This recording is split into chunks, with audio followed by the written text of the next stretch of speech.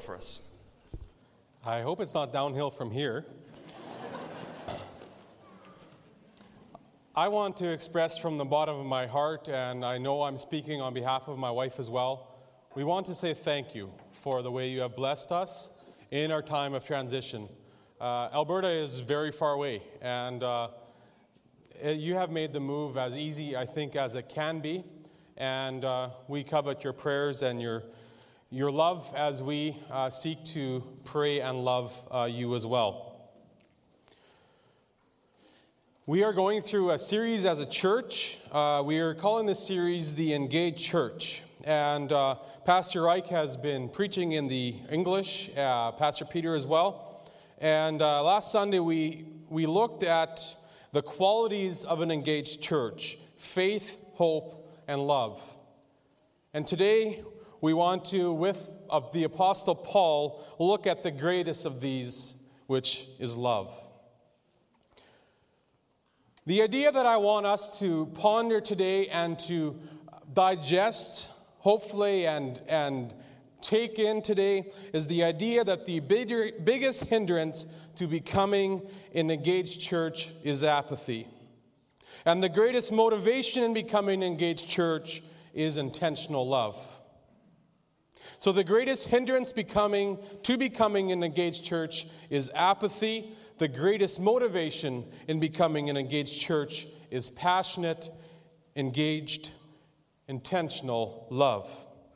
So I maybe should define the terms a little bit in case you're wondering, what does the A word mean, the apathy word? Apathy means that you don't care, and you don't care that you don't care. In my opinion, it is the most dangerous spiritual condition that a person can be in.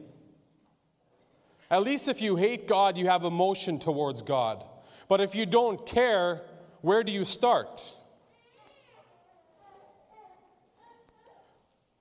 And so today I want to, as Pastor Ike was saying, I want us to develop a hunger for God. And as that hunger for God develops, hopefully our hunger for engaging others in this faith journey that we have will grow as well. So the passage of Scripture I have chosen to preach from today is in 1 John chapter 4, verses 7 to 21. So if you have your Bibles with you on your phone or in physical copy, please turn to 1 John chapter 4, verses 7 to 21. Let's open in prayer again. Father in heaven, we thank you for this morning. This morning has been a blessing to us, and we trust it has been a blessing to those that have been here. I thank you for this body of Christ and the love that is shown in it. And I pray that today will be an encouragement. It will be a kind of a wake-up call. We sang today, "Wake Us," and I pray that this will be a sermon that can have an actual impact on the way we live. I pray these things in Jesus' name, amen. So in your Bibles, 1 John chapter 4, verse 7 to 21. Dear friends, let us love one another, for love comes from God. Everyone who loves has been born of God and knows God. Whoever does not love does not know God, because God is love. This is how God showed his love among us. He sent his one and only Son into the world that we might live through him. This is love, not that we loved God, but that he loved us and sent his Son as an atoning sacrifice for our sins. Dear friends, since God so loved us, we ought to love one another. No one has ever seen God, but if we love one another, God lives in us, and his love is made complete in us. This is how we know that we live in him and he in us. He has given us his Spirit. And we have seen and testify that the Father has sent his Son to be the Savior of the world. If anyone acknowledges that Jesus is the Son of God, God lives in him and them, and they in God. And so we know and rely on the love God has for us. God is love. Whoever lives in love lives in God, and God in them. This is how love is made complete among us, so that we will have confidence on the day of judgment. In this world, we are like Jesus. There is no fear in love, But perfect love drives out fear, because fear has to do with punishment. The one who fears is not made perfect in love. We love because he first loved us. Whoever claims to love God yet hates a brother or sister is a liar. And whoever does not love his brother or sister whom they have seen cannot love God whom they have not seen. And he has given us this commandment: anyone who loves God must also love their brother and sister. I always appreciate how simple John makes his books for us. He makes the concepts very easy to understand. And in this passage of Scripture, it becomes very clear that first we must know God. And out of knowing God, we understand what love is. And that love needs to be lived out. I want to focus on three aspects of love today. The first is the nature of love. It comes from the goodness of a person. And the second part of love is the motivation. You could say it's the heart of love. So it's the motivation behind love. And then there is grace, which is love in action. So first we're going to look at how God is love and how he relates to us. And then out of that, we will see how we are now to live in light of that love. So in verse 8, John says that God is love. This is the same way of saying that my van is red, or that my house is white, or that someone is good. God is love. It's more than just God has love, or God can love, or God did love. God is love. It's in his nature. So when we determine whether or not something is good, we don't develop our own concept of good and then look to what God has revealed about himself and then decide whether or not God is good or not. We see who God is, and then based on who God is, we decide whether we are good or whether our actions are good or not. So the love, the concept of what love is, comes from the nature of God, from the character of God. Secondly, we can find out what the nature of love is based on how God has revealed himself to us. And so I just want to bring out a few points about what love is based on who God is. First of all, love is relational. In John 17:24, we read that Jesus and the Father had a relationship before the world was created. John 17:24 says this: Father, I want those you have given me to be with me where I am, and to see my glory, the glory you have given me because you loved me before the creation of the world. So before this world existed, the Father, the Son, and the Holy Spirit loved each other. It's in their nature. Secondly, love is self-giving. John 3:16, that verse that all of us, or many of us, know by memory, says that for God so loved the world that he gave his one and only Son, that whoever believes in him shall not perish but have eternal life. It says he gave his one and only Son. Out of himself, love is self-giving. Another part of God's nature is that love drives out fear. Those of you that have children understand that you would never, ever leave your children with a stranger. What is the reason for that?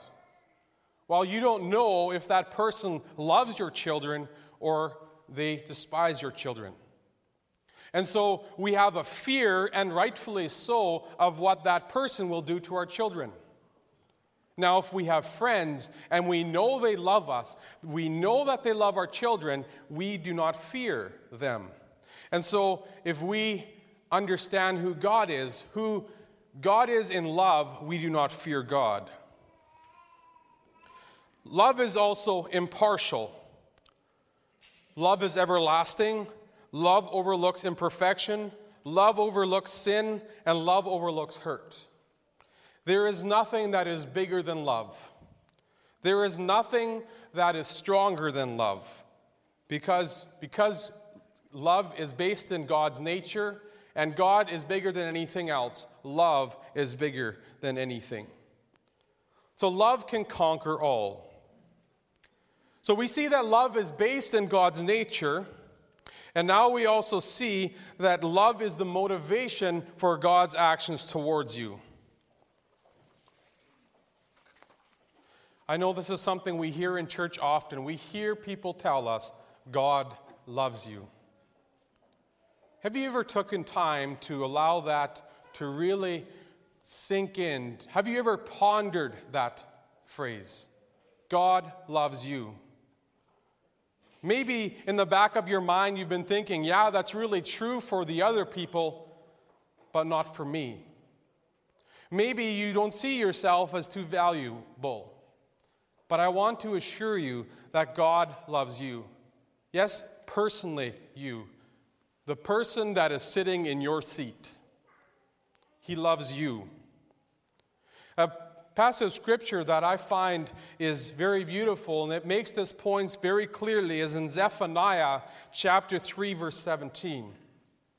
Zephaniah chapter 3, verse 17 says, "The Lord your God is with you, the mighty warrior who saves. He will take great delight in you. In his love he will no longer rebuke you, but will rejoice over you with singing." Is this really in the Bible? This portrayal of a loving God that takes time to rejoice over you. You are so special. You are so loved by our God that God takes time to sing over you. And probably in his song includes your name. This is the picture that we have from this verse. Each one of us is loved. You have value. You are appreciated by our Creator. So this feeling that God has towards you, this motivation, now brings on the third part of God's love, and that is grace. God gives grace, which is love in action. See, God loved us by dying for our sins. We see this in verse 10. And in Romans chapter 5, verses 8, it says, God demonstrated his own love towards us, that while we were still sinners, Christ died for us. Now, this Romans passage has some key words. The first one that I want to point out is demonstrated. So God felt this love for you, and then he demonstrated it for you. I think of the old country song in John Deere Green where the country singer talks about this boy that paints his girlfriend's name on the water tower in John Deere Green. Demonstrates his love. God demonstrated his love for you by dying on the cross for you. And then the second phrase is, yet sinners. Why is this significant? While you are still a sinner, while you are still an enemy with God, Christ died for you. So, in a sense, it can only be uphill from there. There is nothing that you can do now that he died for you in your worst possible position. There is nothing that you can do that will separate you from his love. Nothing. While you are yet sinners, Christ died for you. Talk about a committed love. Talk about living out the passion that God has for us. He came and while we were still sinners, Christ died for us. Then he comes and lives among us. In verse 13, he says he sends his Spirit to dwell with us. God loves us so much that he decided, not because he had to, but because he wanted to dwell with us, in us, personally. Those of you that are married and maybe perhaps are engaged, looking to be married, you can think back to that time where you were looking forward till after the wedding and you were able to live together. Finally, you could spend all the time together that you wanted. That longing, that you wanted to spend time together. And so here God is pouring out his love to you, saying, I love you so much, I want to be with you at all times. And so he sends himself through the Holy Spirit to be with us.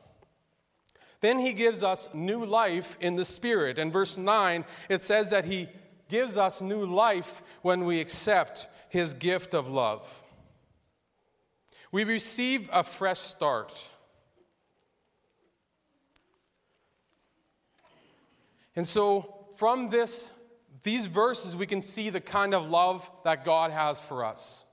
As we, as the teachers here, try to impart on this encouragement to become an engaged church, a people, a church that loves passionately, intentionally, we take our example from God himself. It could have stopped at point 1, where God is love, and we learned that about him. Or it could have stopped at point 2, where God says, I passionately feel love towards you.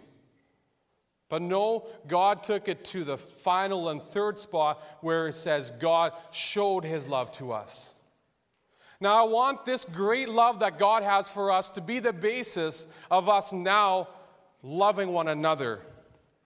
As verse 11 says, because God has first loved us, now let us love one another. So our second point is, we as believers now love others because of what God has done for us. See, it gives us a brand new reason. I think of the illustration of the young girl that is standing at her chair at supper table.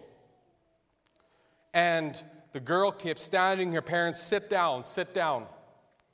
And the girl doesn't sit down, says, I do not want to sit down, I'm standing.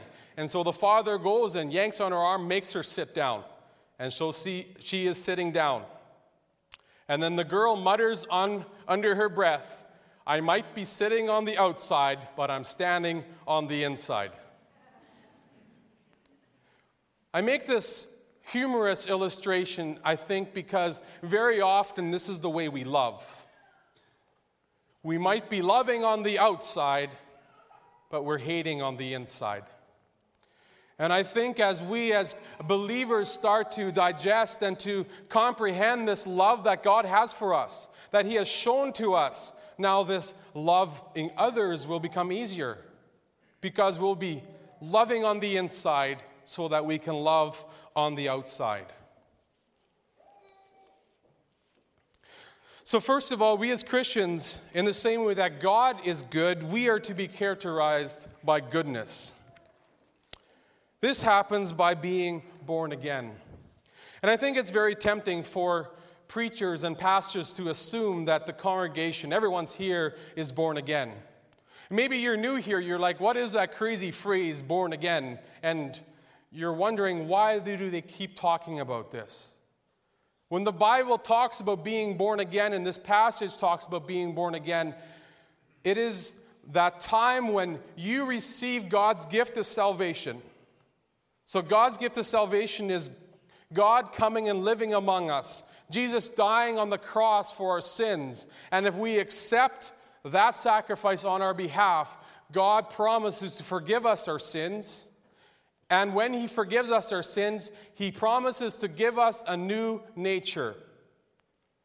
John 3 calls it being born again. And so when we accept this gift of salvation, we become new people. And in a sense, we become good. Some of us maybe are not living out that goodness the way we should, but we as believers are supposed to be defined by our new nature that God has given us when we accept his gift of salvation. So we are to be love in nature. Secondly, we are to be loving in motivation. I think of the Hosanna song, I think we sang it last Sunday or the Sunday before, where break our heart for what breaks yours. And I think this is a great prayer for us to pray. As we think about how God has loved us, now we become motivated by love. We see others that need love, and we feel love for them. And then the third is living that love out. Our love cannot stay at feeling love for others. We have to act on that love. In the same way that God has acted on his love to us, we need to act on our love to others. But you may think, well, I think I'm not at step number 2, so I don't have to do step number 3. I don't feel love, so maybe I don't have to show love. Well, Matthew chapter 25, verses 34 and 45 closely aligns whether or not we know Christ, we have salvation, on how well we respond to those around us.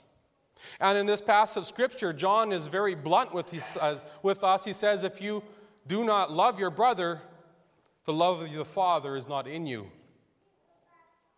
There are times when we will not feel like loving. There are times when we will probably even want to hurt the other person. But in the same way that God willfully came to earth and showed his love to us, we too can still show love even when we don't feel like it. It is a choice.